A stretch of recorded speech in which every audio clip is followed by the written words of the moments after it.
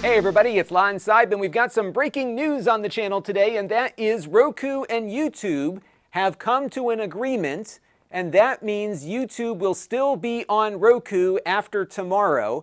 Had they not reached the agreement today, Roku would have taken YouTube off of their devices completely. If you had it installed, it would stay there, but any new Roku user would not be able to get access to it. And this is because the two companies have been feuding for months over a whole bunch of different things. And back in October, some of the details of that dispute came out into public when both parties kind of took it to the streets. Basically, Roku was saying that Google wanted to interfere with their universal search results and give YouTube some preferential treatment over other content providers.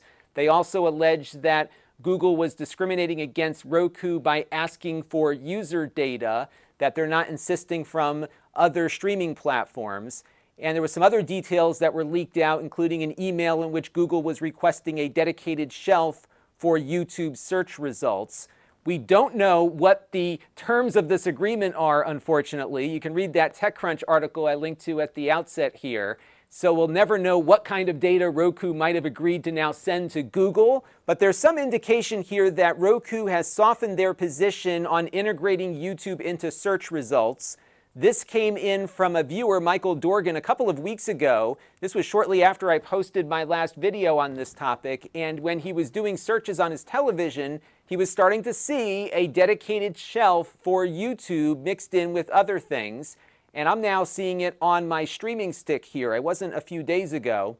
So if I go ahead here and do a search for tech reviews, you're going to see that we're going to get actually the wrong result here. It's going to say search for Keanu Reeves for some reason. But if I scroll down, you'll see that there is now a dedicated shelf for YouTube on your Roku device. And I think if you go ahead and do a voice search like I just did on yours, you will start seeing some of these YouTube results starting to pop up. And I think this was actually a big part of the dispute because, as we noted in my prior video, the amount of time that people spend on televisions watching YouTube is significantly greater than mobile and web browsers. So this is a big growth area for YouTube, and I wouldn't be surprised if they were really holding out to try to get this shelf inserted into the Roku operating system, and it's clear now that it's there. Now, as you saw, the search is far from perfect. In fact, many times it just refuses to search for things that you're asking for, but other results are pretty good. So here I search for a Tom Hanks interview. Everybody loves Tom Hanks, right?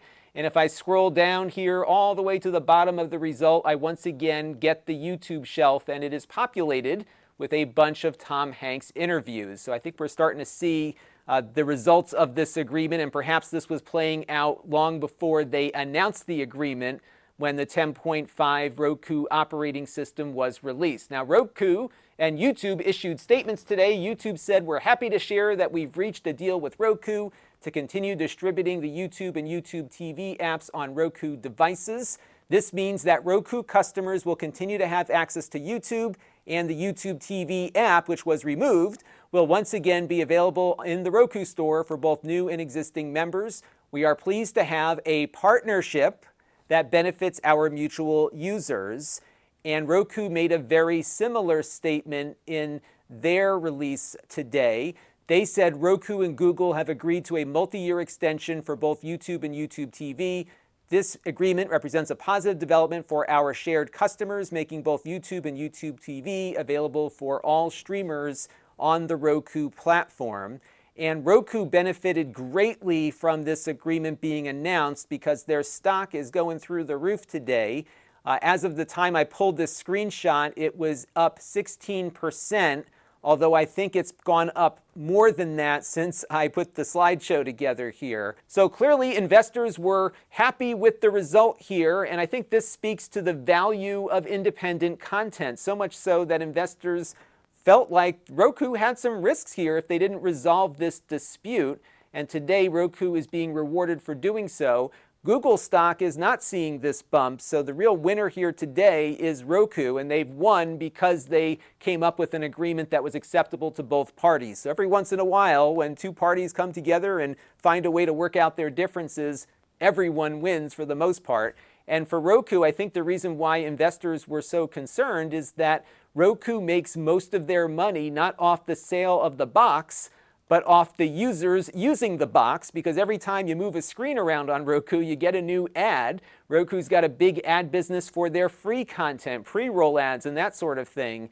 And if they have less users using the box day to day, there's less ad impressions and then less revenue. So it appears as though some aggressive negotiating on the part of Roku has paid off for them. We do see that they made a concession insofar as that search shelf is concerned, but we don't know what kind of data they're now agreeing to send to YouTube and Google based on our activity, unfortunately, nor do we know how long this deal is for. But it looks like there is a deal, so I guess for now we should probably be happy about that.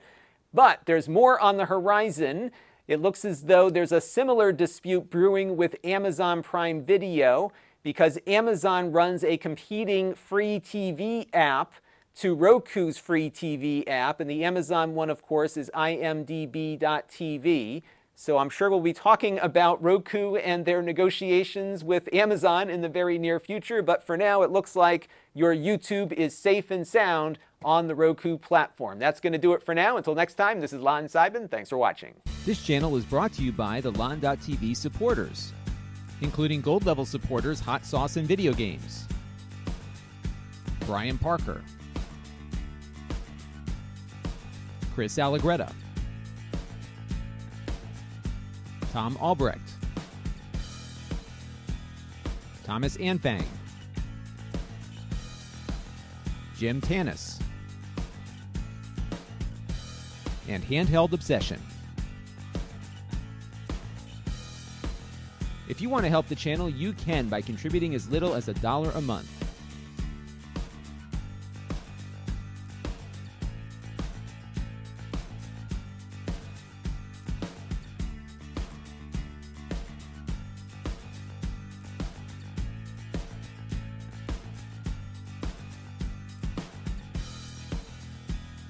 Head over to lon.tv/support to learn more.